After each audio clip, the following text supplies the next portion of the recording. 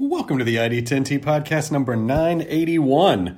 Hey, let's go to the corkboard where things are happening. The corkboard where your feet's a tapping and having a good time. Submitting to the corkboard events at ID10T.com. Events at ID10T.com. I should have ended that on a major seventh. .com. That's probably not a major seventh.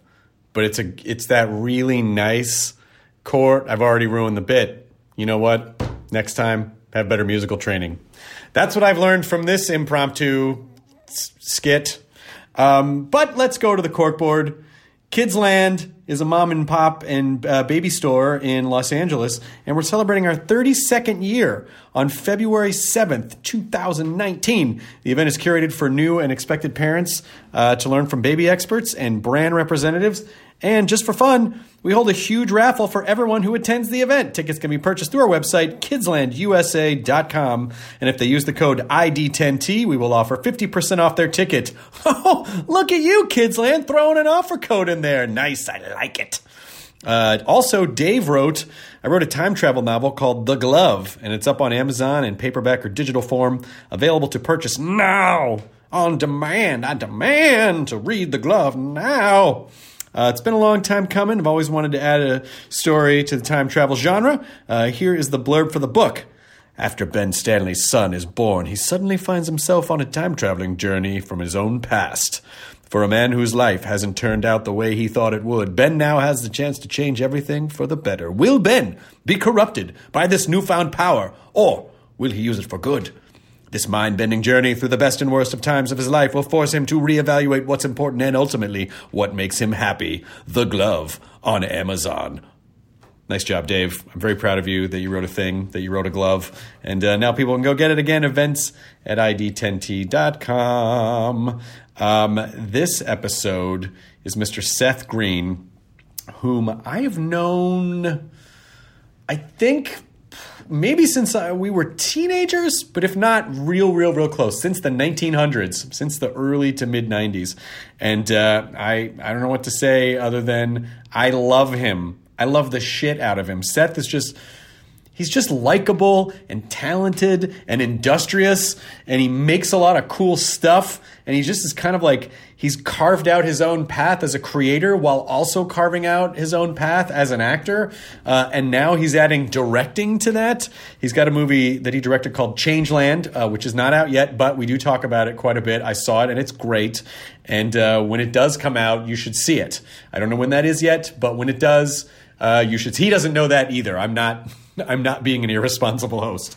There really is no information on that yet, but it's great, and you should see Changeland when it comes out. And just love this guy so much. So thank you, Seth Green, for coming on the ID10T podcast, which was brought to you by Squarespace.com. Let's talk a little bit about some things you can do with Squarespace. You can turn your idea into a new website. You can showcase your work.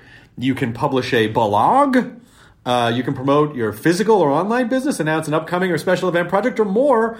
And they're going to do this by giving you beautiful templates created by world-class designers, powerful e-commerce functionality, let you sell anything online. You can customize it, get everything you need for mobile right out of the box. You can buy domains, choose from over 200 extensions. Analytics are going to help you grow in real time.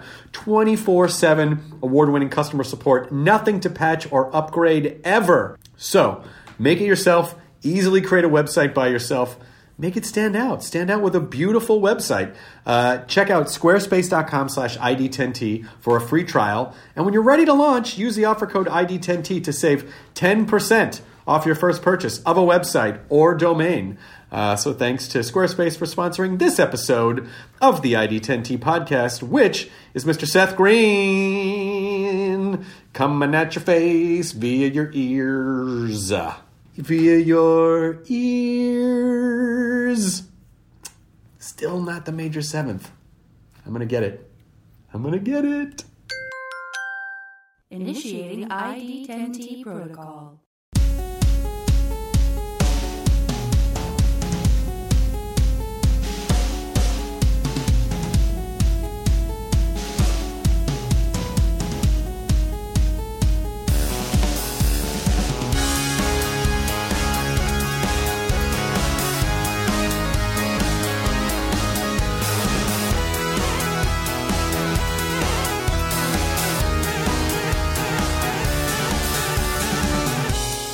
Seth Green's in the kitchen talking to my wife. Seth Green's in the kitchen and he's talking to my wife because my wife made juice out of stalks of celery. My wife made me drink a glass full of celery. She says it's good for me. She told me it's good. Is it good? Have you looked through it yet? Yeah, it's amazing. Kind of awesome, huh? Yeah.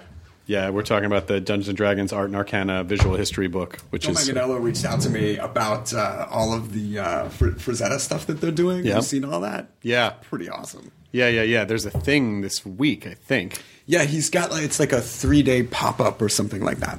That is fantastic! Yeah. You know, Seth, that just dovetails nicely into the first thing that I wanted to ask about, which is, we're not crazy, right? Because you of all people understand the... someone who has a bunch of toys in his own house and is trying to figure out how to build a water park in his backyard and a putt-putt course. We're not wrong, right? Like being frozen in our youth, that's okay. Well, I wouldn't say that I'm frozen in my youth because I don't issue responsibility and I don't shy away from doing typically adult things. I just think that I've retained some of my youthful enthusiasm. Good answer. And I don't feel like being passionate about my interests is a negative. Good. Oh, thank God. Good. Yeah. Good. I mean, obviously there's boundaries to it, you know, and the older I get, the more I've tried to streamline different collections so that I don't feel overwhelmed in my home by stuff. Right.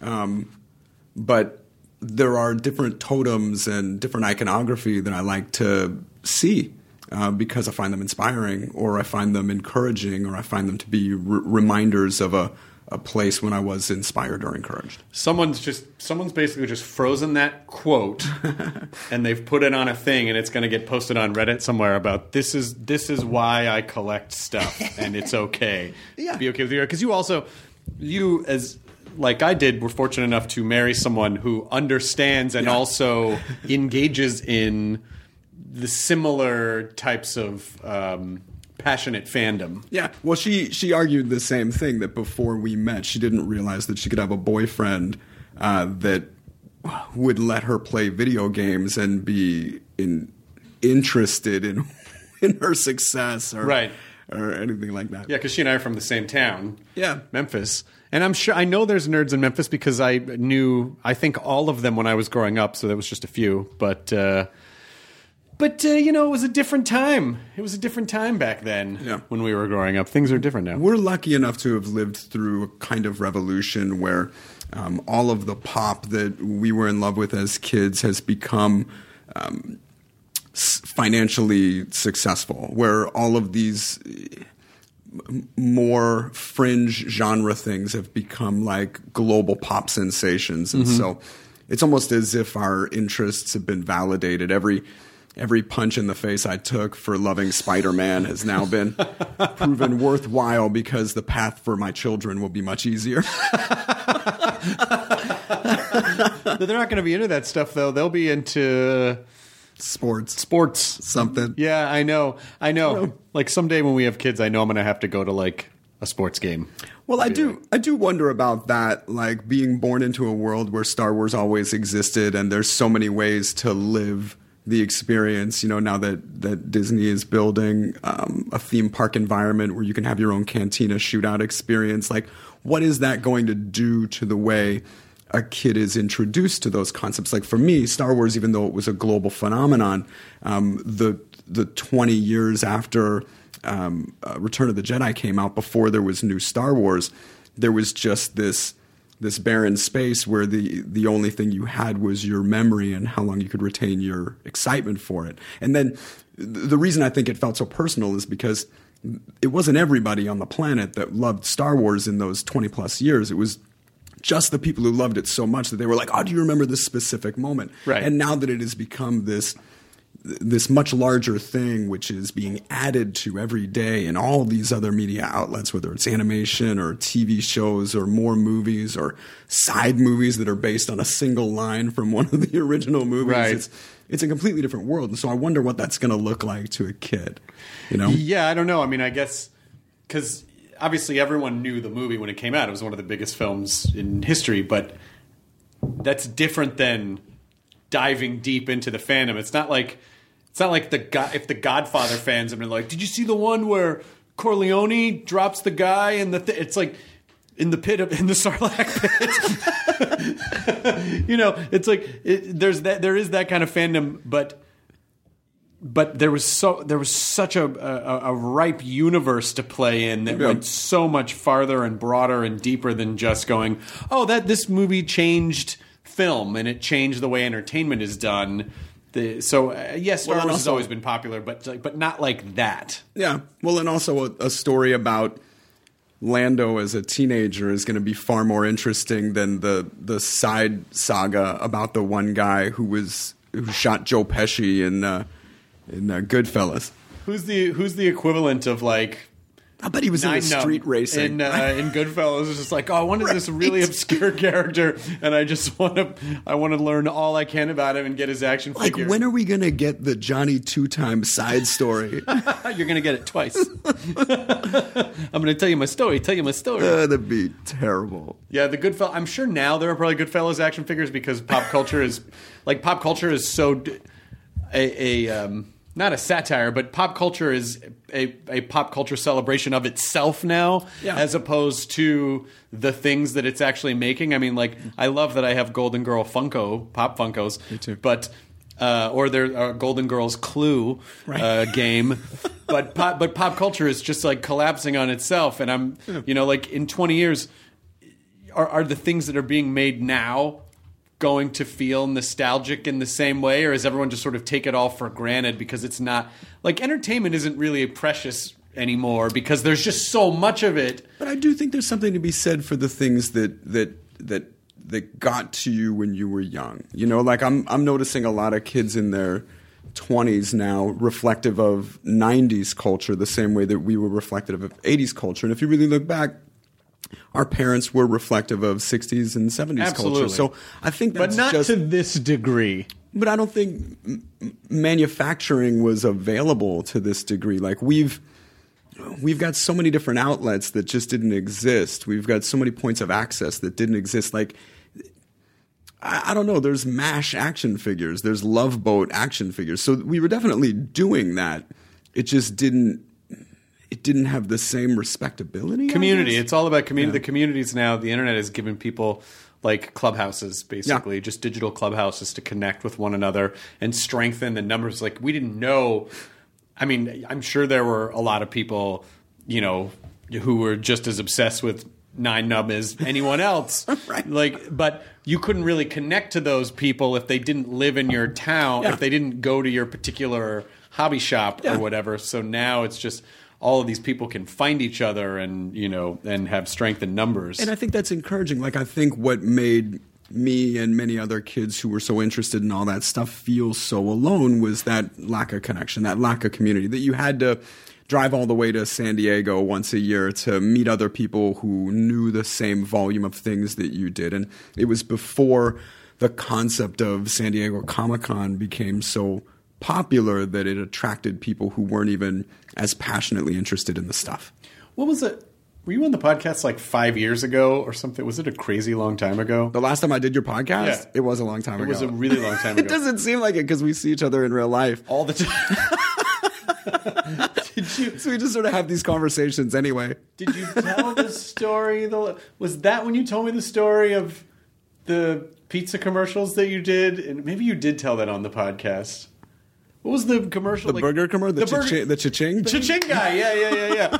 Did you tell that story on the podcast? Probably. I did Dax Shepard's podcast. And since we worked together in 2002 and he found out that was a thing, he's become obsessed with that whole concept. Just the same way that I thought it was insane. I had been working for 15 years as a successful actor before I got that commercial, which made me more famous in some regions than any of the on-camera work that I had done. And it completely negated anyone's awareness of me as a performer. When I went to New Orleans to lead the crowd at the Superdome in a Cha Ching cheer, I was a series regular on an ABC show with Terry Garr from the people that made Soap. And nobody knew anything about that. But to them, I was just the Cha Ching guy. But isn't that like you've lived a very specific experience of fame versus success, right? And you have been a successful actor since you could walk, and that fame thing was just a different thing. It really was. How do you know? It's sort of looking at like how you define fame versus success. Is one necessarily better than the other, or can they work together? Well, I love pop in general, and I really do love people. And so these kinds of things that happen where people all collect around an idea that is totally separate from any of your individual achievement. Like I looked at it as a way that I got to play the Beatles without having to permanently be the Beatles, right? So I could go to New Orleans and be the Cha Ching guy where I literally couldn't walk down the street without armed police officers protecting me from this fevered crowd that just wanted to touch the Cha Ching guy like a sacred Bible being passed down the aisles. It was really... You were the Ark. When they revealed you at the stadium, everyone's face melted, right? Yeah. You were the Ark of the Covenant. Yeah, it was pretty incredible. Yeah. But no, I had seen enough people become catastrophically famous in real life that I could appreciate that this type of fame I was enjoying in that moment was completely impersonal. It had nothing to do with me at all. It was a fever around an idea. And to that end, I was able to be this totem, for lack of a better word, for everyone to put their shared excitement. And like people just get excited about sports because we as human beings need to commune around stuff. And that's a high point of energy.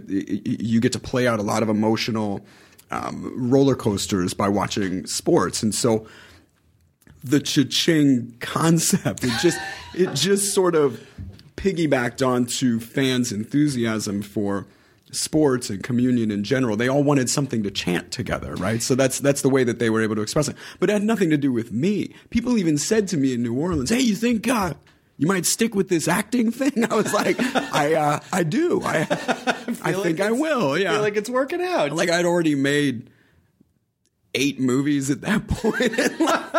Several pilots. What year was that? What year was the Cha Ching? Year was that? I had just turned 18, so that had to be like 92 maybe. Oh, was that early on? Yeah. And you had already made that? Jesus Christ. It was very funny. And I'd already moved out to LA full time. I'd already done radio days and it. And I'd done a good amount of work by then. And literally no one had any idea who the fuck I was. And they were like, "You're that Cha Ching guy." And I was like, "Yep, Cha Ching." And still even after that, it's just like thinking about how many things you've worked on. Actually, I wasn't even 18. I was 17 because I turned 18 the year after that when I did Airborne and found out that the Cha Ching guy was very popular in Cincinnati where we shot. But that there'd been a rumor that the Cha Ching guy got so much money from doing those commercials that he bought some fancy car and drove off of Mulholland. And I was like, "Oh my God, I'm so sorry to hear about that." Yeah, it was really tragic. I'm sorry you died. Poor Cha Ching guy. In a way, it's kind of funny that like the Cha Ching guy just gets to go off in a blaze of glory. Yeah. And that's it. Yeah, he's like full Bon Jovi. But that he's his own entity. Guns. Yeah. And that you didn't have to...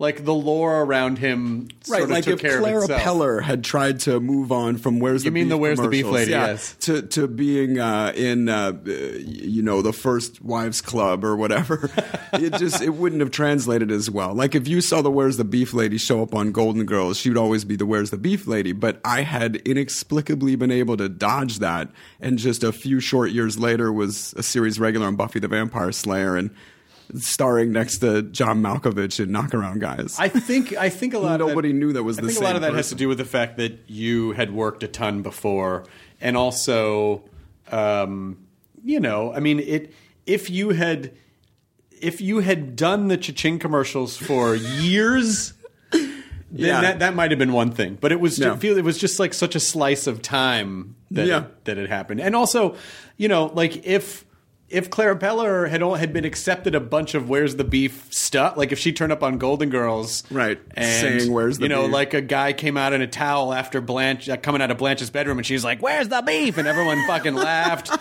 Then it's like then she would be cementing herself as that more, like making those choices. But that's sort of the trade off of like, well, what do you want? Do you want, quick fame and quick money? Do you want longevity? If you want longevity, you kind of have to think a little more. You have to think a little bit differently about the types of choices that you want to make. Some of it's also attitude. I'll never forget when Travolta did Pulp Fiction and then hosted SNL, and he came out and in his monologue made reference to Saturday Night Fever and Look Who's Talking and like all of the sketches that he did on the show. He did a Welcome Back Kotter sketch, and he just wasn't shy about acknowledging any of the things that anybody would love him for. In fact, he seemed really able to appreciate the fact that people loved him for all of those things. And so he was willing to say, yes, I am all of these things, and that's why you love me. And so instead of being embarrassed and saying, I'm not that, I'm nominated for an Oscar now, and I'm serious because I'm not the Welcome Back Kotter guy.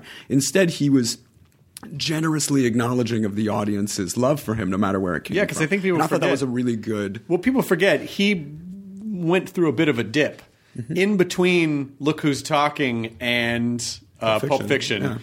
And it was almost, I almost feel like there was a little tongue-in-cheek that he was hired in Pulp Fiction. Like, oh, it's Travolta.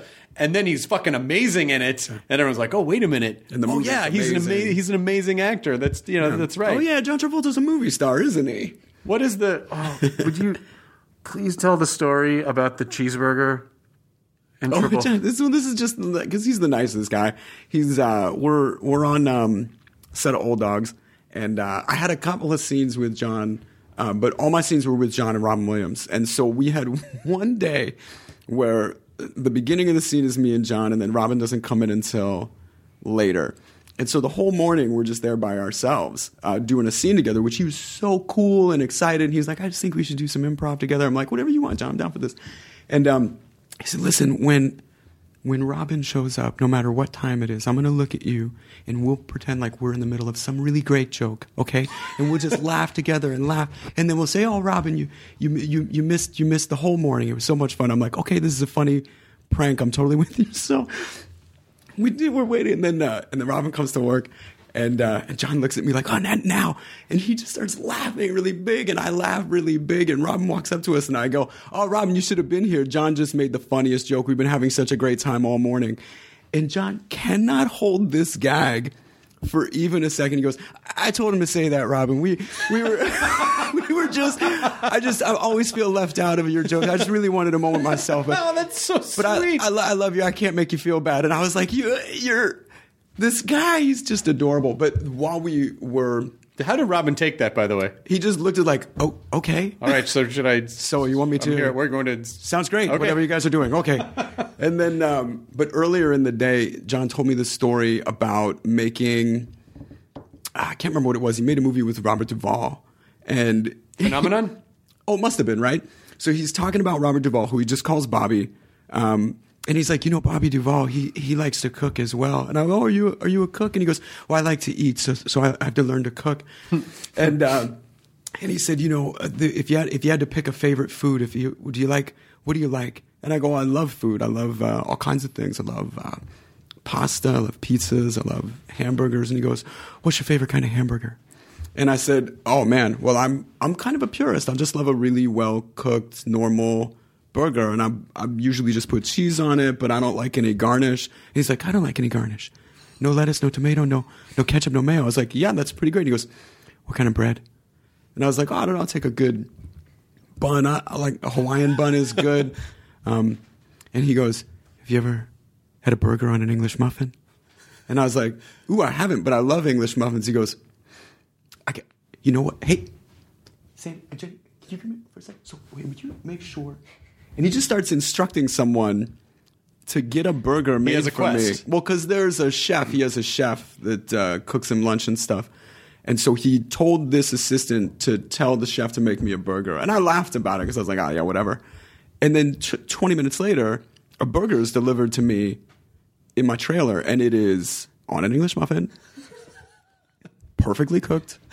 I don't even remember if it had cheese, but I am like eating this burger, and it's so good that I almost can't take it. And my door in my trailer is open, and Kelly Preston walks by, and she goes, you got it. And I go, this is amazing. And she goes, pretty good, huh? And I go, but I love more than anything that he was like, I need a burger for Seth Green. And in 20 minutes, there's a hamburger in my hands. And she just sort of shrugs her shoulders and says, well, he's John Travolta.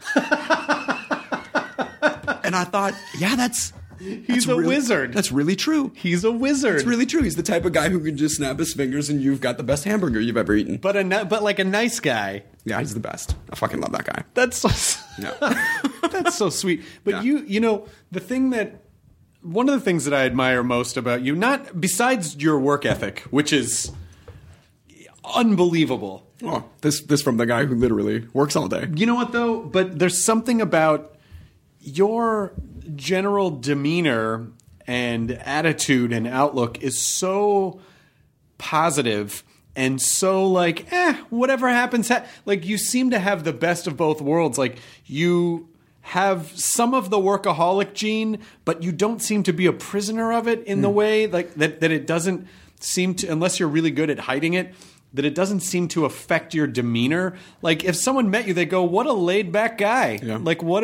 So how are you able to focus so much and still have such a great general attitude and be such a kind of a laid back, affable? I'm sure some of it is just the time in which you see me, because I definitely have my bad moments. I just try to keep them private. Oh, gotcha. Well, 'cause I remember in the early 90s seeing like a series of pictures of Tom Cruise, and every picture of him was just like huge smile and having a great time. And I said to a friend of mine, man, every time you see Tom Cruise, he is just smiling. He goes, what the fuck does he have to frown about? And I was like, oh my God, I guess you're right. What does he have to frown about? But it is that general philosophy of, you know, if you are, most people don't become actors because they want to be leaders or instructors or that they even intend to be an example. They just like to perform, you know, or some people want to be famous, which is a whole different category. But for me, I just love acting.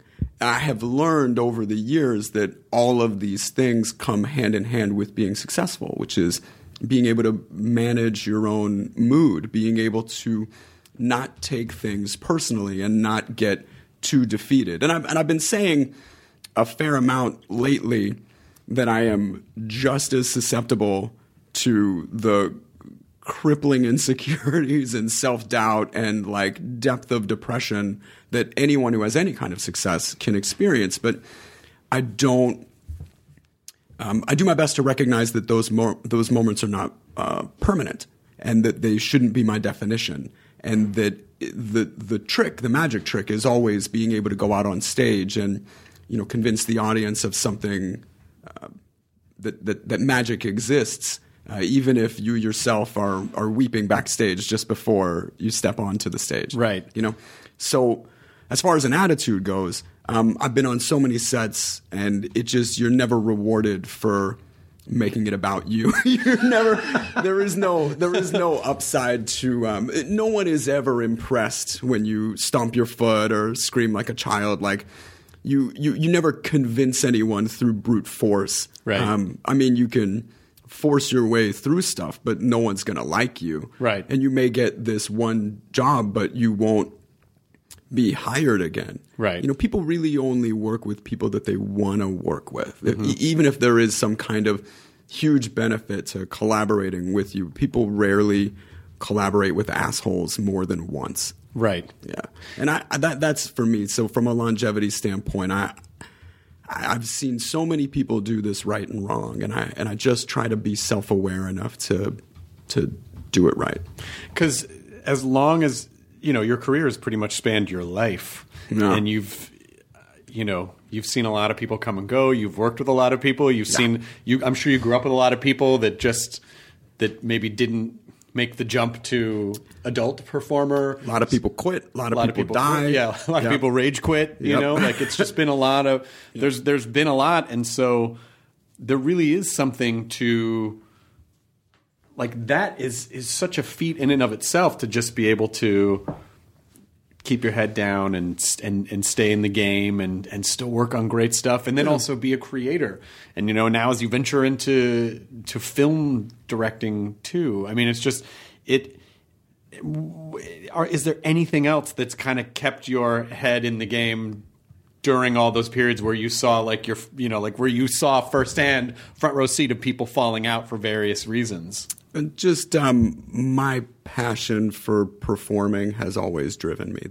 It's the fact that whenever I go too long a period of time without acting, that I am just terribly unhappy.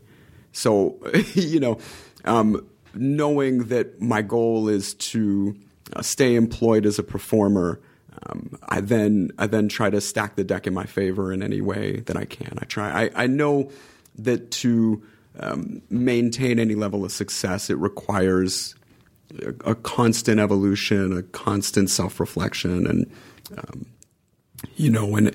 honest looking at the landscape. And I mean, I can shrug my shoulders the same as Ed, throw up my hands and say, well, why am I not this or that? But the truth is there's always something either beyond your control or something that you're not doing that's keeping you from whatever your goals are. And so I try not to get in my own way or any of that. Because in the movie that you made, Changeland, which, by the way, when the fuck did you go to Thailand to shoot a movie? I feel like I remember there was a period where you were traveling a lot. Yeah. But I spent 3 months in Thailand on my prep, on the shoot, and on the wrap down. We went, it was the summer of 17, and then I spent a good amount of time editing and finishing it. I mean, I guess I remember... I do have memories of you going off, but I also, maybe it's just because time moves so fast. Yeah. Like when I saw the movie, because the movie's like a real, like it's epically shot. Like you're thanks. in real, you're like in, when it opened, I was like, oh, I wonder if they just shot some exteriors in Thailand. Like, no, it's in Thailand. Like you're in Thailand. Yeah, part of the reason why I wanted to make the movie was I took a trip to Thailand with a friend of mine. And everything that we did was so magical. It was an extraordinary vacation.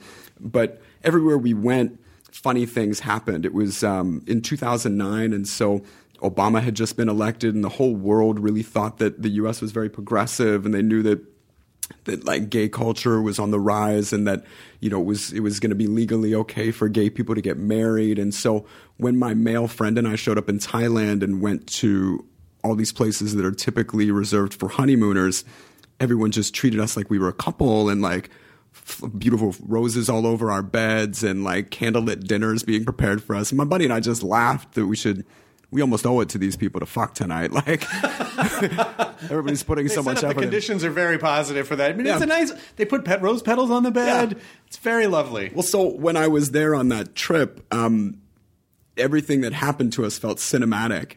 And I just started making notes because I thought, oh, this is a really funny story to tell. This is a very beautiful backdrop for some kind of emotional development. And I didn't have any of the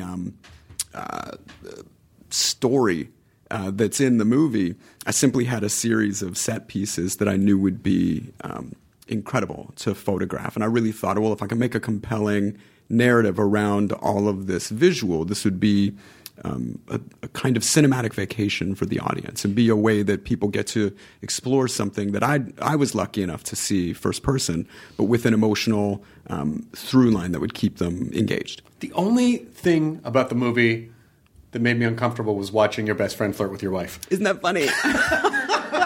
Everybody, your best friend in real life flirt with Claire. I know that everybody's going to have an issue with that, and it's just some of it is that when Claire and I first met and we were just friends, we had very honest conversations about acting in love scenes with other people and how impersonal that whole experience is, but how you'll work with people who can make it personal or who don't understand that it's just a performance and can't separate that, or their process to feel those emotions is to actually feel those emotions. And she and I, neither of us feel that way. We're both incredibly professional about those scenes. And while we're like, wholly committed in the moment, after the fact, we're not really trying to hook up with our co-stars. Of course not. Well, so knowing that as a real thing about her gave me some comfort in casting her in that role, which I wrote for her because there was nobody who's going to play that role better than her. She's great in it. Is she great in that? And then because Brecken, there's no co-star I'd rather have than Brecken. I also know Brecken in real life, and there were a lot of things about this. So one, I knew Brecken and Claire really actually love each other in real life. Yeah. Like they're actually like good friends and wouldn't do anything to hurt each other, wouldn't do anything to hurt me. Neither one of them are feeling those feels. Yeah. But it was very funny when we were shooting their makeout scene. I just didn't call cut for a minute. And I said like, hey, listen guys, when you start the kiss, you're gonna have to turn because I've got this great thing with a light. And if you just sort of lean onto your left foot, we're gonna get this beautiful halo effect around you guys. So they didn't get into that position right away. So I kept like rolling, waiting for them to get into that position. And then they sort of got into the position, but it wasn't quick enough. And I'm like, gosh, I cut here. And then I just saw them both getting really uncomfortable. I was like, I'm just going to let this roll. Just let this roll a little bit longer. Let's see how awkward it gets for everybody. I mean, no one else, I don't think, it's just because I know you all so well. That was one time I was like, oh my God. Because even just the suggestion of just seeing those two, people are like, this isn't right. I know. This can't. But I'm sure it's going to be, whenever we do a press junket for this thing, the number one thing that people want to talk about. But the truth is, when you make a movie, especially something that is as small as this, that has as much, such a high degree of difficulty, you want people you can trust around you because you're making certain guarantees to your financier that you'll be able to execute and that it will be good, that you will come away with footage that you can cut into a movie and that footage is going to be compelling and you'll be able to sell it as a whole piece. And so to that end, I needed actors that I knew would know their lines and show up because we weren't going to get more than like one or two takes. We were really, the conditions where we were shooting, it had to happen fast. And so that's what I did. I hired people. I wrote parts for people that I knew could play the parts, and then I hired those people to come in and make sure that I didn't look stupid. Macaulay Culkin is great in it. Like the guy that he plays. Yeah. I mean, I don't know him in real life, but he seems like a great guy. I love him. And but talk about someone who fame. You know, I mean, we've had this conversation before. It's like, people write stuff about him and they just make it up. Just like not even remotely true, you know? And he doesn't do a lot of effort to correct them, you know? I think the biggest thing, he did the podcast for a minute, and I think that gave people a different kind of clarity, and he joined social media, which gives him at least a governing of his own voice. Yeah. And so no one can infer his voice in the absence of his voice. He's able to put his own voice out there. Yeah. But casting him in this role, again, it was something I wrote for him, because I've known him for quite a while now. We got to make a movie together, so I'd known him in the trenches too. And it's not that he doesn't want to work, he's just not going to pursue work. And so if opportunities come up, it's not like he'd say no if it's something he wants to do. He's just not out doing auditions. Yeah. So I said, I've written something fun for you. I think it will be a character that you would fucking crush. And I think that people would love to see you in this. I think that people would love to see how charming and pretty and healthy you are. and also, I need this character. I need this character to pop, and you can pop it. But to direct a movie, so many things have to go right. Yeah. There's only so much you can control. And so when you kind of basically have to be that, but for an entire three-dimensional production where lighting, acting, music, camera shot, like everything has to go right. Yeah. What are you learning, and how did you see that process from the image that was in your head splatted onto a screen? Well, the upside is I've had more than 30 years experience before I attempted something that challenging. And I'd done, over 40 movies myself and been on probably less than 100 film sets, but like right up there. I've been on tons of film sets, and I've been on tons of commercial sets and TV sets, and I've seen how the process works. And I really understand all of the technical things that go along with making any of this stuff, and how important every detail is, every roll, everybody that's carrying cable to, what kind of brushes the makeup artist is using. Like, it's all kind of important. And the thing that I've learned the most, that even as an actor, what you want from your director is someone with a point of view who is decisive but flexible. And so that's what I tried to do. I tried to put together a team. I had very strong producers who I knew I could depend on, that would cover certain things. And if anything went wrong in that area, they would bring it to my attention. We would solve it together. And then I was flexible enough to say, I want the best idea, even if it's not my idea. Yep. So yes, I know how to tell this story because I know what it is that I'm trying to tell, but I'm open to the idea that there are other ways to do it that maybe I haven't thought of. And also when conditions present themselves and we're just not going to be able to do it the way that we thought we were, I need to know if what's being suggested will solve the problem or create another problem. And so that's really it.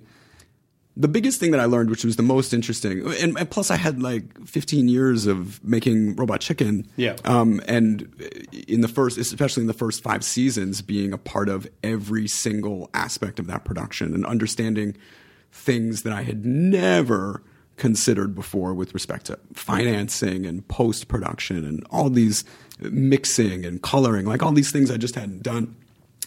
But having done it over those years, and also knowing that we've got a studio with post-production capability, visual effects capability, sound, and like I knew what we could do at our shop, and I knew the actual hard costs associated with it. So every time we're in a situation in Thailand where we're filming a horizon and there's a new boat that's not going to match in the back of this coverage every time, I'm able to crunch the numbers of, okay, well, that's 2 guys on a console working about 48 hours, and this is their day rate to remove these things from the horizon.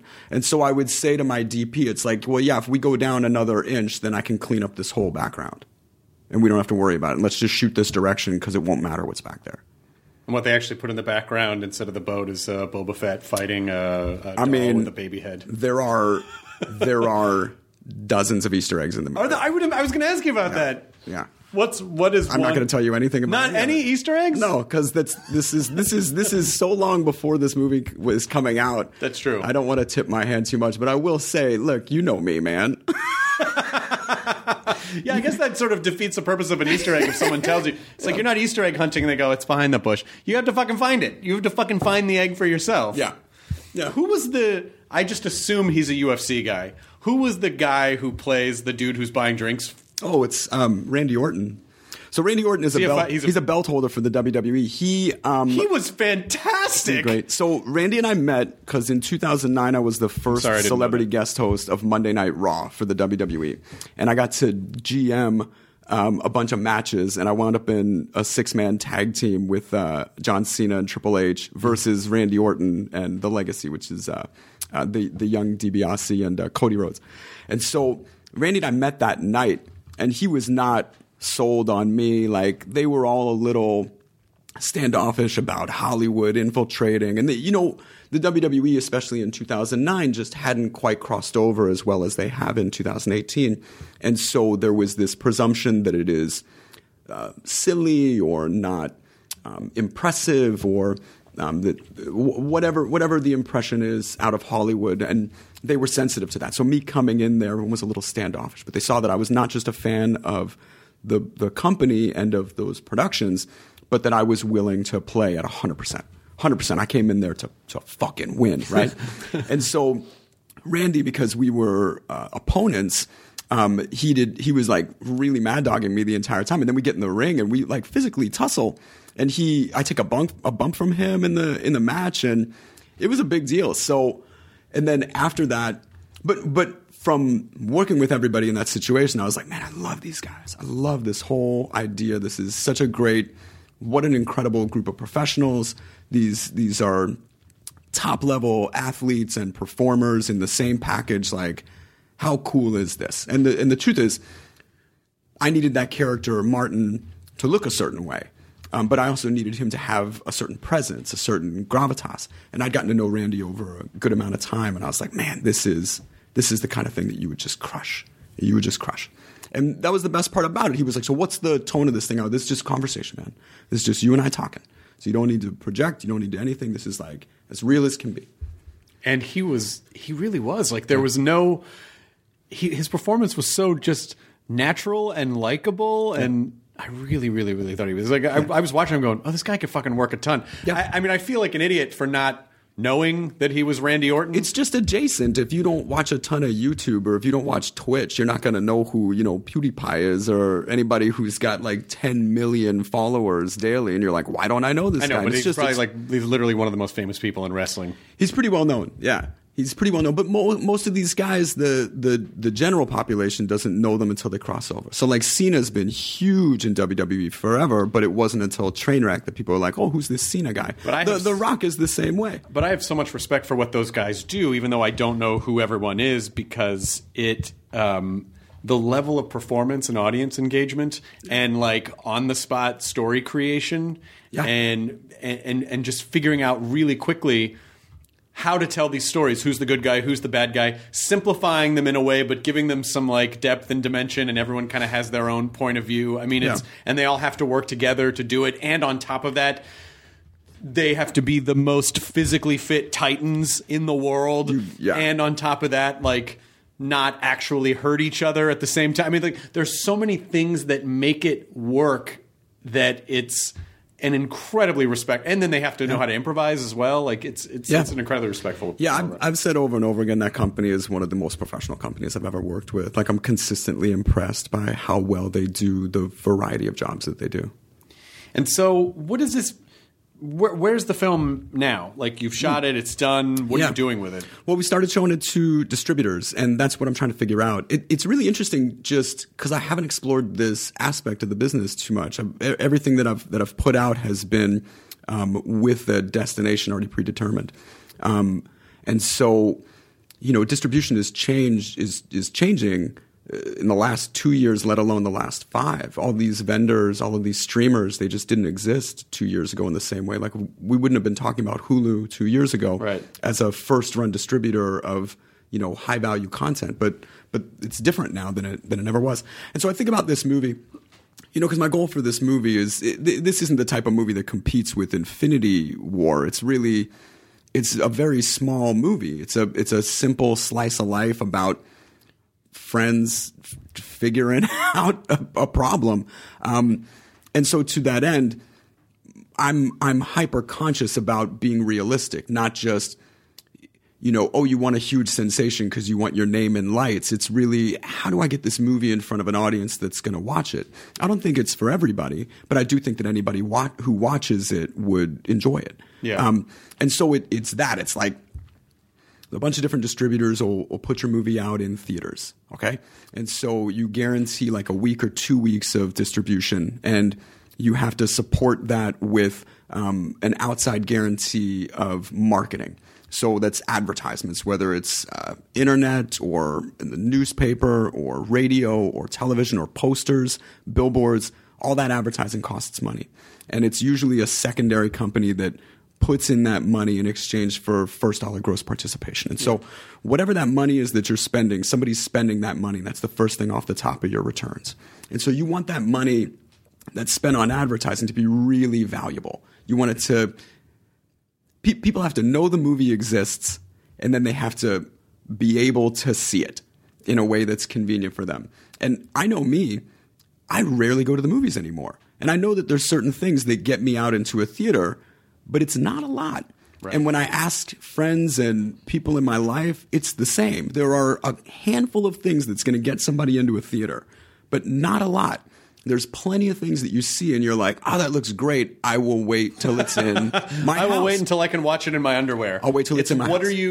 What are you comfortable watching in your underwear and putting on pants for? Well, so I keep thinking about what my movie really is, and I've been calling it a cinematic vacation because I feel like it does what I love movies to do, which is transport me to some place that I'm not in, some place that I can really get immersed in for the duration of the film and share an experience that's completely outside of my personal purview that may have themes or characters that I can really relate to. Like, that's my favorite thing. So I keep thinking that there's probably a play, like a week, a limited engagement in like a couple of cities, but I've really done the math in my head, and there's only a handful of cities where people would go to a theater to see this movie. And that's nothing about the movie. That's just the shape of the marketplace.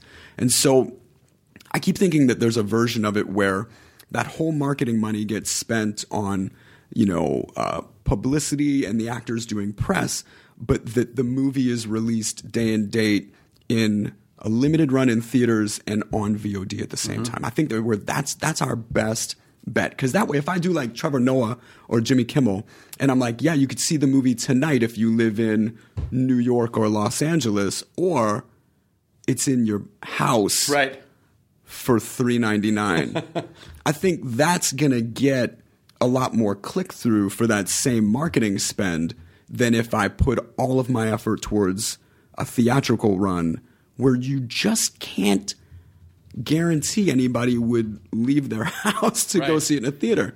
And again, nothing disparaging about the film. It's just I know me, and I feel like that's the mood of the marketplace. Well, yeah, and the types of movies that people leave their house for are like Avengers or Fast and Furious, like massive. Or even like Get Out, something that is a directorial debut from a performer that is such a revelation in so many ways that it becomes a cultural sensation. I don't think that's this movie. It really wasn't what I was aiming for.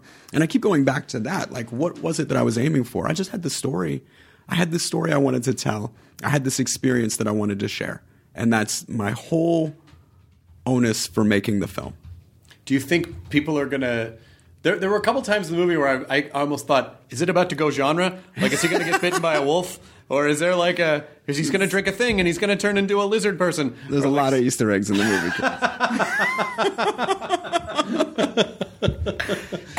movie. So what... And where's Robot Chicken at this point? We are writing our 10th season right now. Jesus Christ. Yeah. That's mind-blowing. We just finished the 3rd season of Super Mansion. I think it premieres later in the year. And we're making another animated show for Hulu called Crossing Swords. I think that's going to premiere in 2019. Do you feel like you have everything pretty much under control, or do you always feel... Do you like to bring yourself to just slightly overwhelmed and that you operate well in that space? Well... The upside of our shop is I've got 3 partners who are all really hardworking and super creative, and we all have the same goals as far as staying in business and making stuff that we believe in. And so all of these things don't need me to be involved in every aspect and every way. And I've tried to take a cue from somebody like Seth MacFarlane, who is gotten very good at delegating responsibility and, empowering all of his admirals and generals to do their best work on behalf of a show that he doesn't have to oversee every detail of. And it's not productive for me to, hold people back because they need to do it my way. That's you're not really building a strong team like that. So I'm trying to. I'm not giving up any of the things that I'm producing, and I'm certainly not going to stop doing that work or participating. But I am also trying to refocus a little on performing, just because I miss acting all the time. Yeah, it's hard when you start. I know that, but the sentence I'm about to say is really dumb. But when you start getting a lot of opportunities, it's hard because you want to take all those opportunities because you worked hard for them, and you feel like, oh, well, I should do this and I should do that, and I, would be, am I ungrateful for not taking these? But then at a certain point, you really do have to stop and go, wait, am all of a sudden, am I in a managerial position? Is this the right thing for me? Do I am actually passionate about this anymore? I've gone down this path, and you've sort of unconsciously made a lot of choices that you didn't realize were choices. And you really do have to evolve and sort of see where you're at and make sure that you're still, like, the path that you're on is still your path. Yeah. And not like, oh, I kind of got swept away because I just thought, this path had money, or this. How did I become an A&R guy? Yeah. When I was working so hard to play guitar. Yeah, that's exactly right. Yeah, that's exactly right. And so it is kind of a hard thing to keep mindful of. I think that's just, meaningful, honest self-reflection. And because I've been at this so long, I have noticed that at several different points in my career, I've had to sort of redefine what it was that I was doing and then make a conscious effort to demonstrate that so that people could see that clearly and weren't misinformed about my intention. Yeah. And so with Robot Chicken in the 10th season, that pretty much, I mean, you guys have that down at this point. Well, we're still trying really hard. Like we were just working on a holiday special this morning, and we pitched like 50 ideas for it, and it just wasn't quite gelling. And so we're just all sitting there together trying to talk about how to make it something significant and what we've done before and what we want to do. And we're still trying very hard to take advantage of this thing that we've got and make it something new and interesting all the time. When you finish a season of that show, are you like, I'm done. I got no more jokes.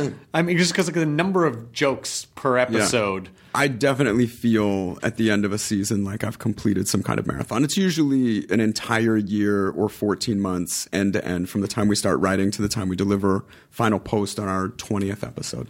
And it's a volume of work, and it's a tremendous amount of concentration. And the only way that I've survived is to continue to hand off responsibilities to other people that are really great at the job, and then trust them to do a good job and empower them to do their best work on our behalf. That show started at the right time. Because it just, like, you caught the wave of when people were still watching television, and so you kind of got grandfathered in because now people are, like, hardcore fans of it. Yeah. I feel like if Robot Chicken started now, it would be a little bit more of an uphill climb of, like, how do we compete with everything that's being made right now. There was also this, it was a very fortunate coincidence where we were making something that was sort of ADD television at a time when people were just starting to share bite-sized content via the internet. And so we got a lot of eyeballs directed at us because people were segmenting out channel flips or individual sketches and sending them to each other without even telling them that it was Robot Chicken.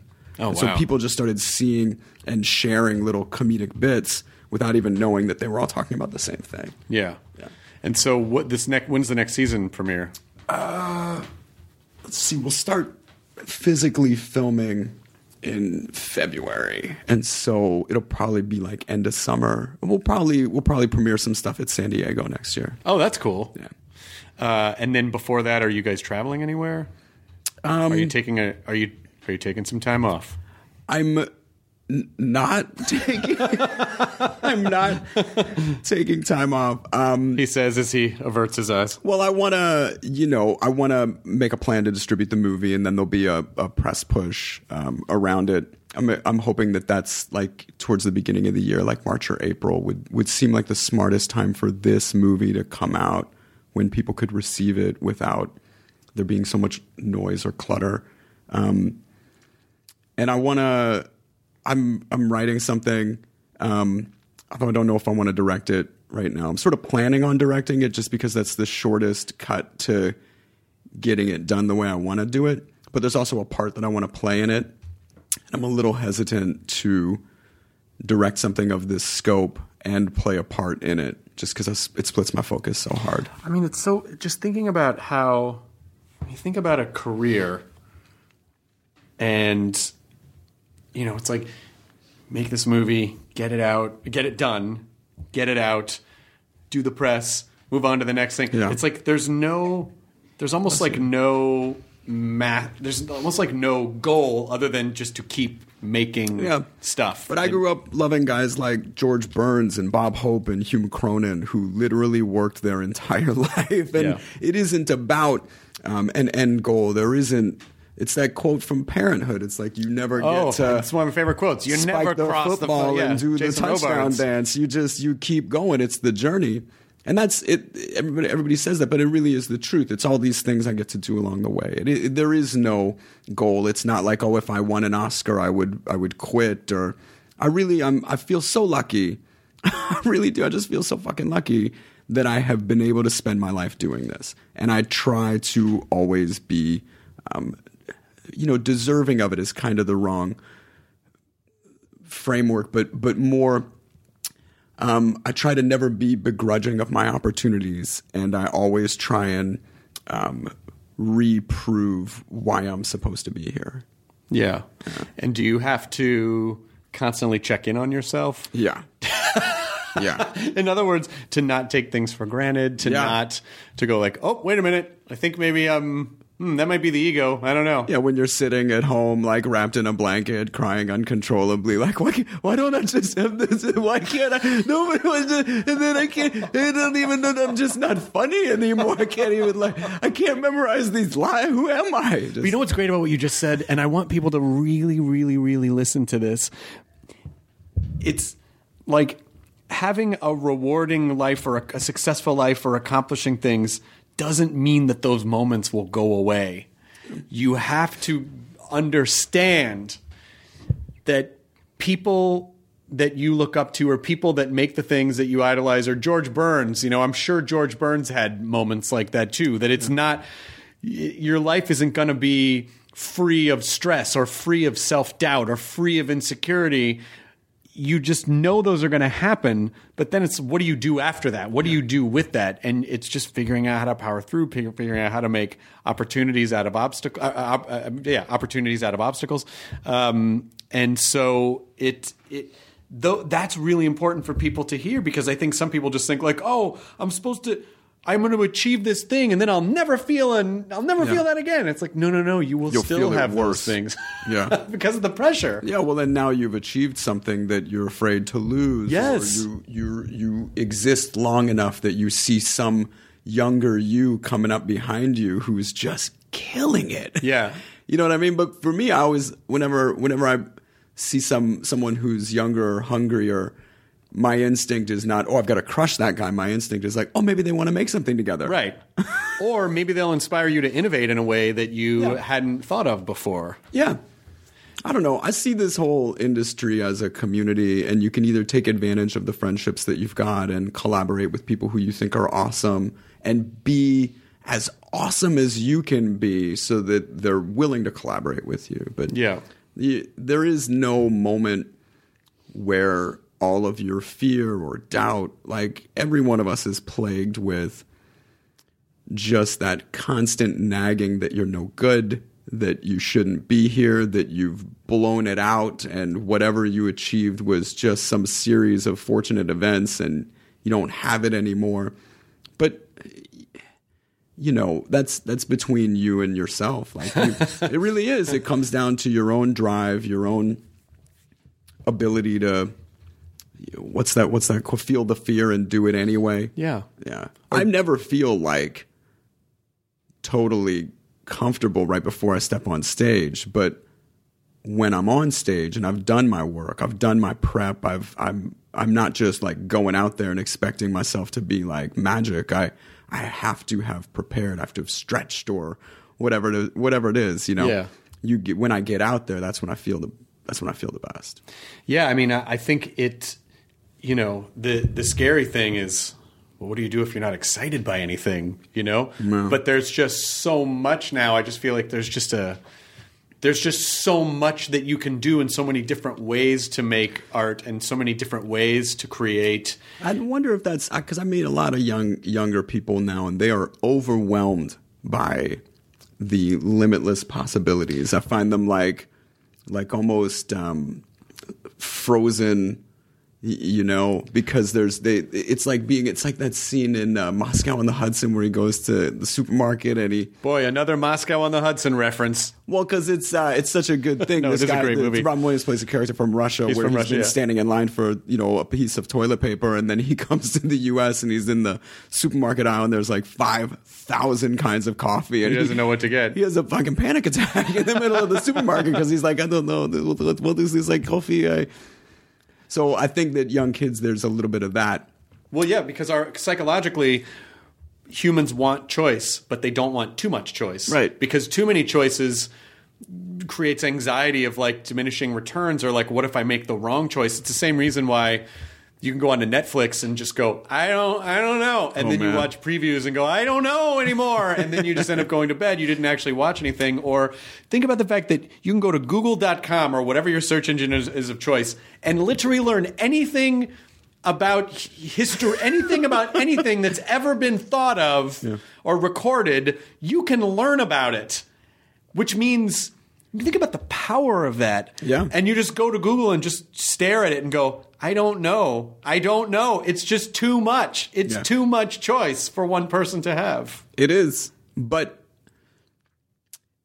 when I was younger and all of this technology wasn't available, I still found ways to make stuff because that's what I needed to do. Mm-hmm. And so I really try and look at all this stuff as just tools for making stuff. So I always say to people that are like, what do I make? I'm like, you're the only one that can answer that. You have to find something that you love, some story you want to tell, something you need to help make exist. And then the tools, the infinite tools are all around you. I also think an amendment to the Jason Robard speech in Parenthood about you never cross the finish, you never cross the goal line, you never spike the ball. I also do believe that we can have romanticized this idea that we're going to have some like Edison-style inspiration that's just going to strike us and go, oh my God, now I got to make... Right. When really creation and innovation, I think, is not as romantic as that. It's like you just make stuff and someone goes, well, what do I make? Draw some, write some, don't even think about it. Just start doing it. Yeah. And then it'll start to take shape, or you'll be able to make it. And then afterwards look at it and go, oh, I didn't want that, but actually it inspires this other idea. But like waiting for that lightning strike is also, I think, kind of a false... I mean, that can happen that way. But pressurizing your own creation, believing that everything you make needs to be perfect, lest it's, nothing more than a stepping stone, instead of just accepting that it's totally okay to make things that nobody sees or nobody likes, and just have that be a step closer to making something that you love, Yeah. But you got to fuck up plenty of times before you even know what fucking up feels like. Embrace the suck. Yeah. Nobody starts shooting 3-pointers without practicing 3-pointers over and over again. So the point that you get into a game and you're like, oh yeah, this is the point. Oh, I'm standing right in the place. I should hit this 3-pointer. And you're not always going to do it. But like practice, try things, make mistakes just to get the sense memory. Well, yeah, because some of the best things come from mistakes. Yeah. Or accidents or fuck-ups or... Yeah, I tell the story of Robot Chicken all the time because it was not our intent to make a series that ran for 15 years. That's really not at all what we were doing. I had friends and we liked toys and I liked stop motion, and I was going to make like a 2-minute sketch to bring on Conan just to have made something. And we fell sort of ass first into making a series for a network that was barely a network at the time, and we all grew together. But, in retrospect, it looks like, oh, wow, you guys were so savvy, or the timing, but it really was just like a series of coincidences and us having fun together. And then I feel like the audience sees our fun, and that's what they want to be a part of. Yeah, I mean, I'm sure, when Matt and Trey made Spirit of Christmas, I'm sure they didn't go like, this is going to be this is going to turn into one of the longest running shows in the history of television. I'm glad you bring them up, though. There's that documentary that I think everybody should watch. There's 6 Days to Air documentary, which shows how fast they make that show, how quickly they go with an idea and just run with it. So you see them bantering, beating out a story, and that exact dialogue that they came up with in the room is the dialogue in the show. And when you watch the show, you think, oh, they must have spent weeks refining this and editing and getting it. And then you're like, no, they just ran with it. Yeah, and it works. That show is as close to live animation as there is in terms of... And they've really found this pocket of being able to comment on the zeitgeist week to week if they wanted to, and still make it work. Yeah, I'm always impressed by those guys. And then them running out and making Book of Mormon, it's a cool, or Stick of Truth. Yeah, it's just a cool. Yeah, right. It's good. It's good advice. Like, just keep making stuff. Yeah, just keep trying. Yeah, absolutely. And don't make it all precious. No, don't make it precious. That's the thing. But precious is, that's kind of where our ego is. Our ego is precious. Yeah, I'm anticipating a high volume of negative comments about this movie, which is why I'm terrified to show it to anybody, because it is it's deeply personal in that I made it. Right. So if you don't like it, you have to bear all the responsibility for it. Well, yeah, because there was, at the end of the day, all of the key decisions related to it I had to make. And so if you don't like any of those choices, I'll have to say, sorry, that was on me. Yeah, and the more personal your thing is, when people reject it, what you really feel like is, oh, they're just saying they don't like you. Yeah, well, it's not autobiographical, thank God. But there is a lot of me in this movie. It was all music I loved, or my POV, or that's what I mean. Like, it's so emotional deep, it's so expressions deeply, it's deeply personal, even though it's not your story. Yeah, it's very personal. You know, but I have spent my entire career sort of opening myself up to be shit on, and I think that's something that performers just have to be comfortable with. Is that, you know, sometimes you may get a standing ovation, and other times you might get a rotten tomato hitting you square in the forehead. Yeah. Yeah. But as long as you know that that's the deal, yeah, that does help, right? Yeah, totally. I might be able to dodge. Because there are definitely those comments that people can make where you go, they have a valid point, that was a fair criticism. Yeah. And then there are other comments where you go, they're going through something. That's maybe a little bit about them, just because of the way that it's expressed. So as long as you can separate... Haters gotta hate. So as long as you can separate...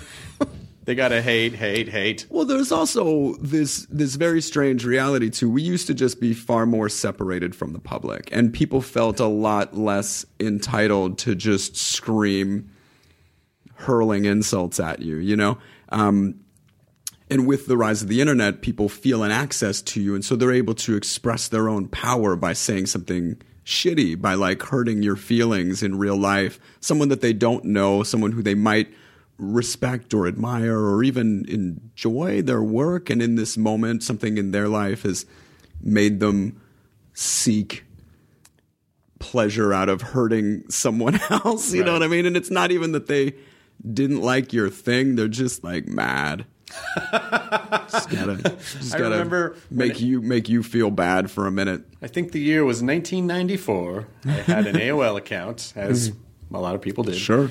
And I went into a chat. I'm so embarrassed that I did this, but you know, I was young, and it's right when Singled Out was just starting to take off, and people were talking about MTV, and then they were. It was an MTV chat room, and do you see where this is going? I do, and I have a similar story. Oh, thank God! Oh my God, you made me feel so much better. And of course, you know, 22 or 23-year-old me goes, "Yeah, but what do you think about that Chris Hardwick guy?"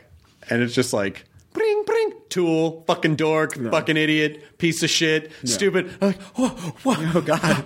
Not one? Pause. You know, and then that was sort of my first lesson of like, if you go seeking for ego treasures, then you will fall into ego traps. I got a similar lesson, which was, if you believe any of the positive praise that anyone has to say about you online, then you have to take all of the negative comments with the same weight and gravity. When Buffy was on the air, the message board concept had just begun, and so there were a handful of people on a message board community. And I went on to it just because I had never been on a show where I played a guy that got to kiss the girl. Like, all of my roles were, well, I guess I'd done Airborne, but for the most part, I played like the dorky, nerdy, weirdo creeper, some version of that. And so in this show, I was playing like a guy with a guitar who was kind of cool, and I had you know, female peers of mine suddenly find me appealing, and that was a brand new experience. So I went on the message boards for just a little bit of that gratification, and I got nothing positive. Just nothing good. All like highly personal observations about my physicality, or just things that you have no control over, or just like really critical of my performance, or what the fuck is he even doing here? Kind of, there's a lot. It's the equivalent of it's the equivalent of going to the zoo and going, you know what I should do? I should hop in that pen and pet those lions. Let's see what's up. I'm going to run at that lion and show him who's boss. It's like, why did I do this? Lesson learned. Yeah. But still, you know, even after all this time, we still have to like those parts of our personality, the ego parts and the need for acceptance and the sort of need for significance, and I just feel like the older we get, the more it's like, okay, are we placing our eggs in the right emotional baskets? Should we instead find significance in places like, are we like, how's our family life? Like, how's our, is my mom okay? Okay, she's all right. My wife loves me. This is like, maybe these are the places, like, rather than what are random people going to say about me? Well, it's tough because we're performers, and so it's kind of baked into it. You want the audience's approval, or you at least want to know that the audience doesn't feel like they wasted their time and money by seeing you. And so there's a natural inclination to need a total saturation of success. Like, you need everybody in that crowd to like what you did. And even if you had it, the weird performer curse is that you would still find a way to be dissatisfied by it in some way, or have it and then immediately go like, oh my God, it's going to go away. There's that dark thing where if you haven't given 100%, or if you were just a little bit off and the audience still applauds, then you can bear a resentment towards the audience for not knowing the difference between you at 90 and they don't know 100%. Anything. They were terrible. No, I was terrible. They can't possibly know how terrible I was tonight. Oh, really good job tonight. Yeah, fuck right. You. What do you know?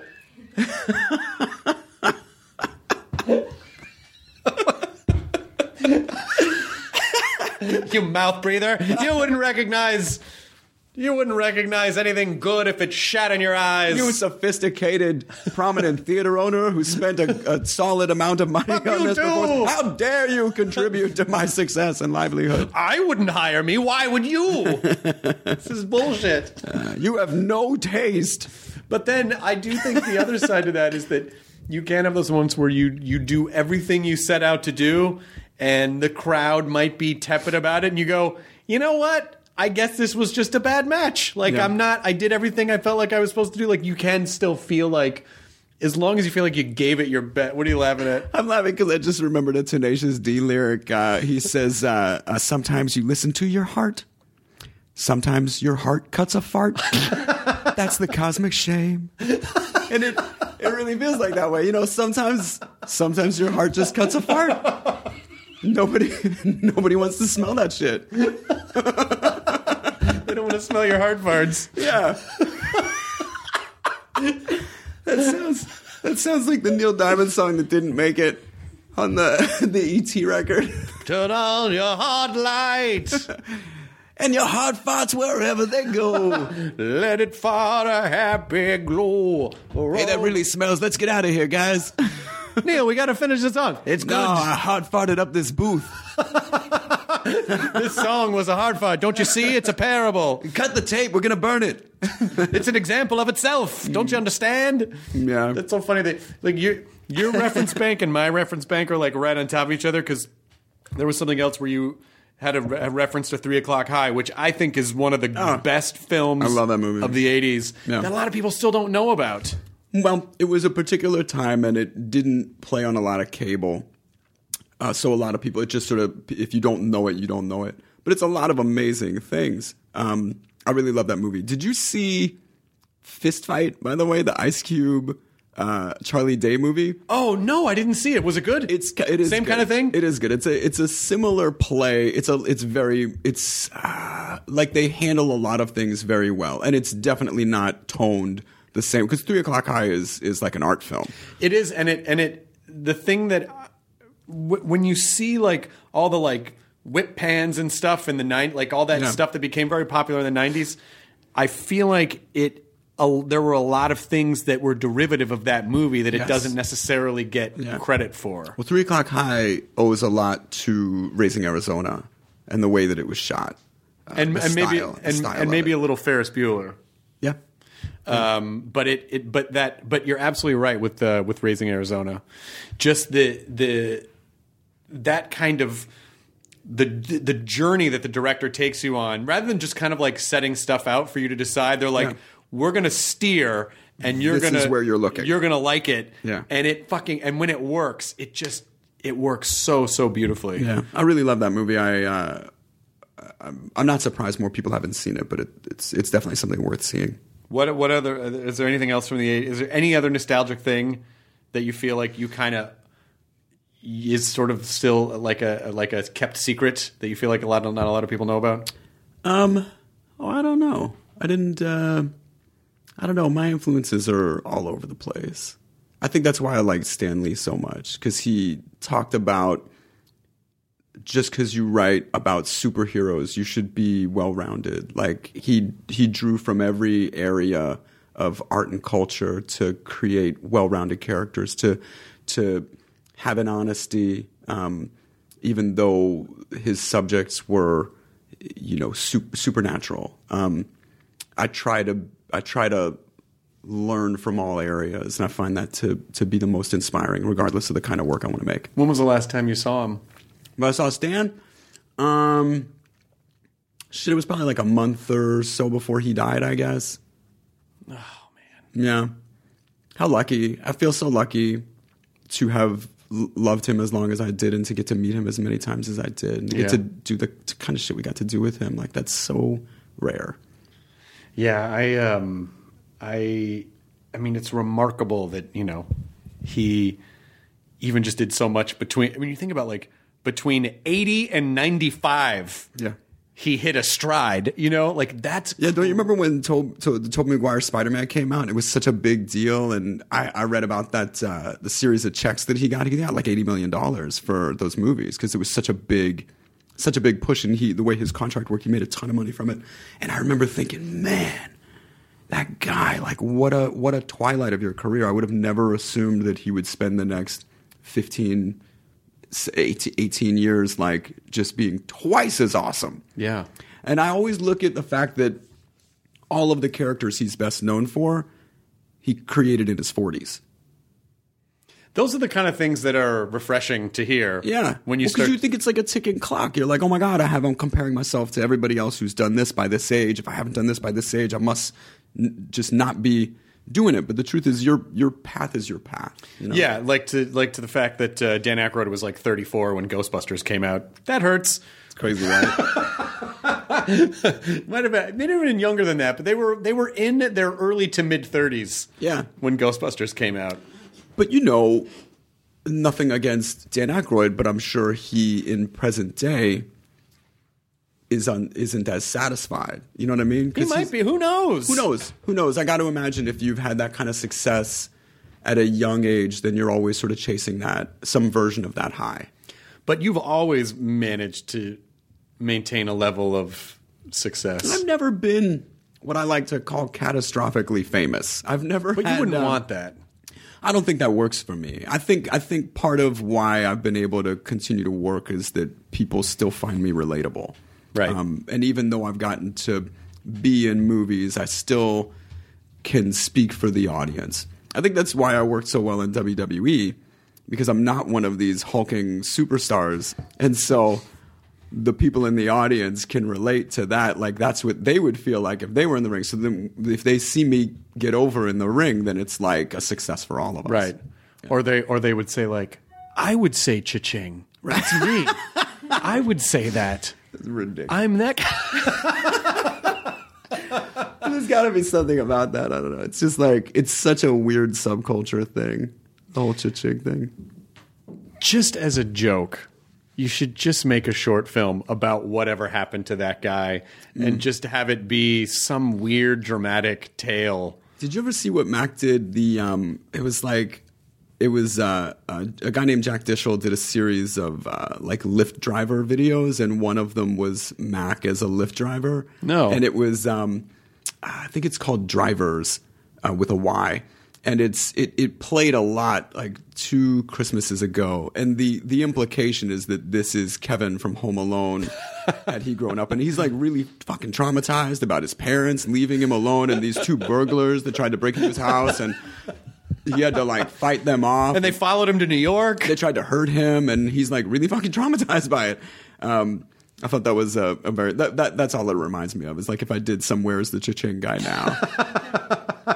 It would have to take as dark a turn as that. Of course it would have to take a dark turn. Yeah. Because there's no... That was 1992. That would have been 26 years ago. Yeah, that guy had a journey. You know what's funny is my hair for the first time in 20 years is as long as it was in that commercial. Oh, your hair wasn't like down like way longer than that? In X-Files, it's like past my shoulders, but in Airborne, it's like right around my chin. And in the Cha Ching commercials, it's mostly bangs. It's like early 90s. I was still into skateboarding.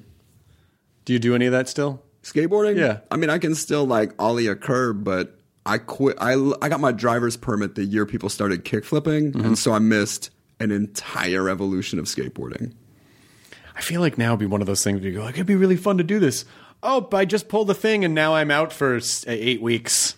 Yeah, I'm not going to be the guy who tries to impress my kid by being Marty McFly on a skateboard and like break my back while I'm doing it. I just don't want to be that guy. My challenge with the kid, because we're talking about it now, and my challenge with a kid is to not be like, don't sit there, look out, oh, be afraid of that, be terrified of that thing, don't do that, don't put your finger in there. I had stop, don't eat that. I had Dax came over to my house at one point with his daughter, and they were hanging out in the pool. And, it's a lot of rocks around our backyard, and so I'm really nervous about lawsuits. And I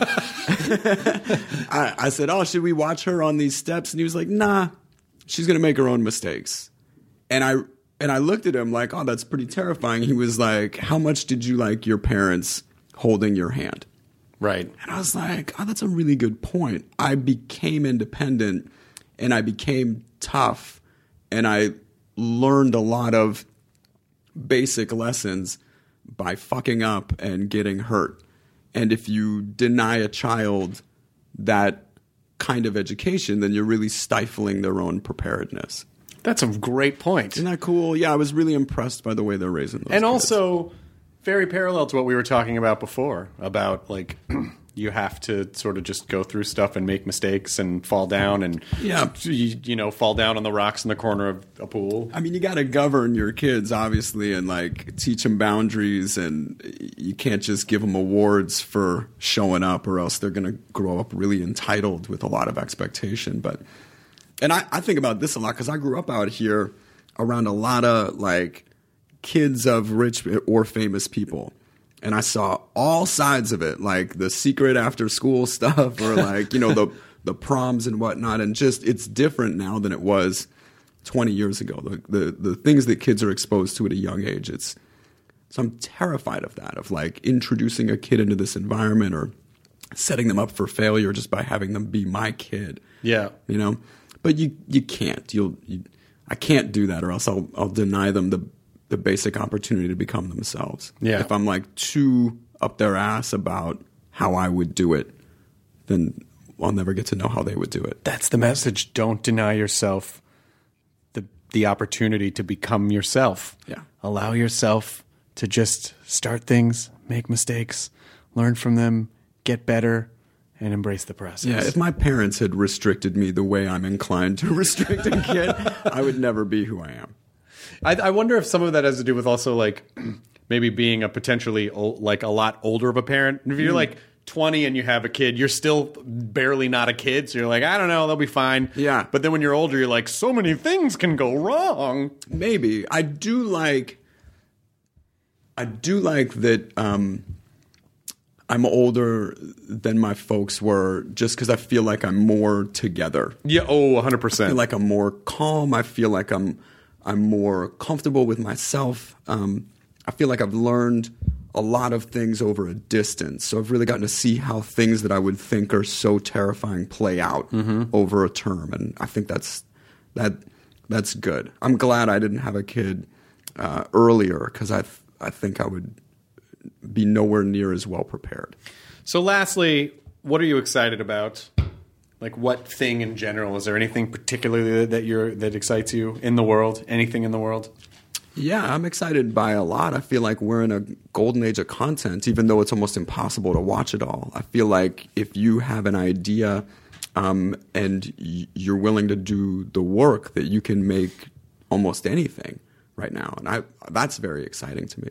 So, I'm trying to do my part, find fun people to collaborate with, and I'm less urgent about proving myself than I am interested in participating. And so, like even with this thing that I'm writing, I'm writing with someone that I'm not. I don't know. I'm not trying to prove myself. Like with Changeland, even it's not like, look at me, I'm a director. It's more, I wanted to tell the story, and it was a matter of course for me to direct it because no one else would be able to execute this as inexpensively as I was able to, and no one would know the shorthand of the things that I was trying to express better than me. So I was the right choice for it. I hope people get the opportunity to see it soon. It's such a beautiful story, and it's such a simple story, and it's just so well done, and everyone in it's great. Oh, thanks, man. And I saw so many, saw Matt Cohen in there. Like I just see so many people. Like, oh, that's awesome that they popped up in the thing. There are so many. I threw people in everywhere, like every scene. Like our financier, one of our the guys from the hedge fund is in a scene, and like Patrick Stump, who did our music, is in a scene. Like everybody's in the movie. And I'm telling you, I said that I texted you this when I saw it, but the guy who plays Suchin needs a sitcom. Oh yeah, this guy's Kenneth Wan. He was that great. Guy. He was a local hire, and I really love him in the movie. And again, I think. We first met in like 1994 or something, like 93, 94. Yeah. And, I'm so appreciative that we're still friends, and I'm so appreciative that we've become really close friends over the years. Me too, man. I mean, I adore you, and I fucking love Claire, and I just think you guys are so great and just inspiring. And it's great to have friends in your, to have a friend group that you respect and are also inspired by and drive you to be better and more creative. So I really appreciate that. It's mutual, man. You've always been a consistent and inspiring person. Your willingness to never quit and your insistence on always evolving and learning, like that's so admirable. I appreciate that. Yeah, man. Well, congratulations on everything. Seth Green, you've been on the podcast again. Yeah. See you again in 6 years. No, you got to come on. You gotta come on sooner. I'll probably see you this weekend. That's right. Probably see this. We don't have to podcast everything. We're going to podcast every interaction that we have. What if we did? We're just like Madonna and Warren Beatty. Like, oh, yeah. People would... traveled nowhere without a camera crew.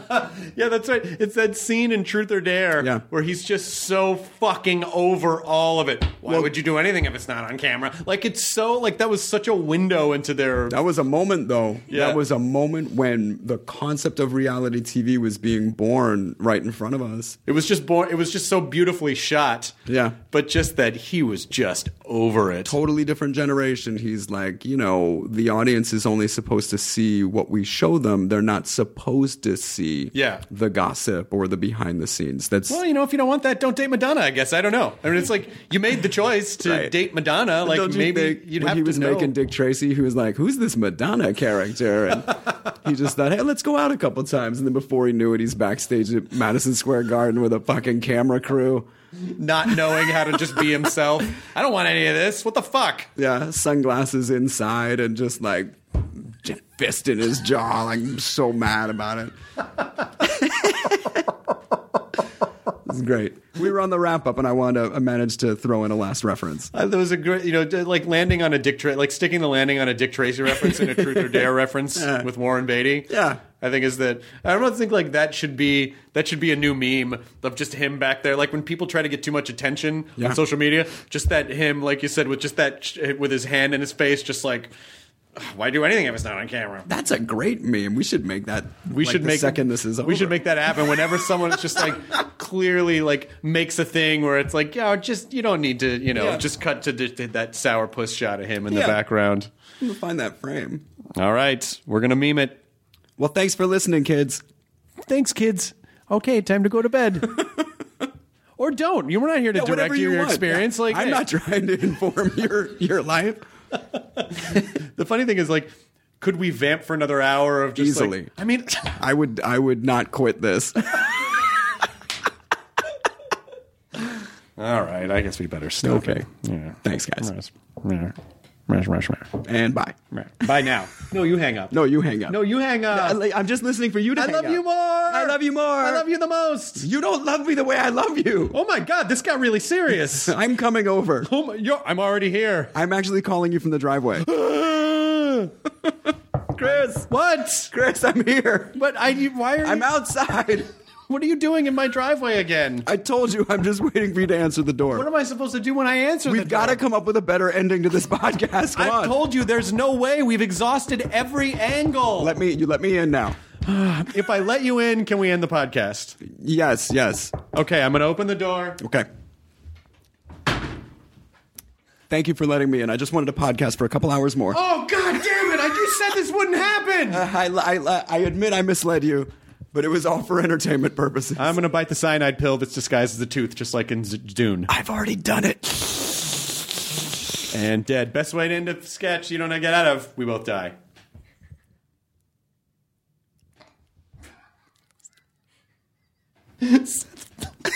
Seth's pointing to himself that he's at the cyanide pill. I got to commit to this bit. He was trying to get credit for committing to the bit, and you guys can't see it. Yeah. That's good. It's a reasonable end. You know they can't see what you're doing.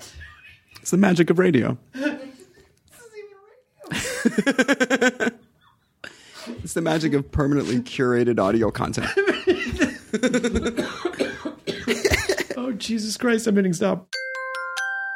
ID10T scanning complete. Enjoy your burrito.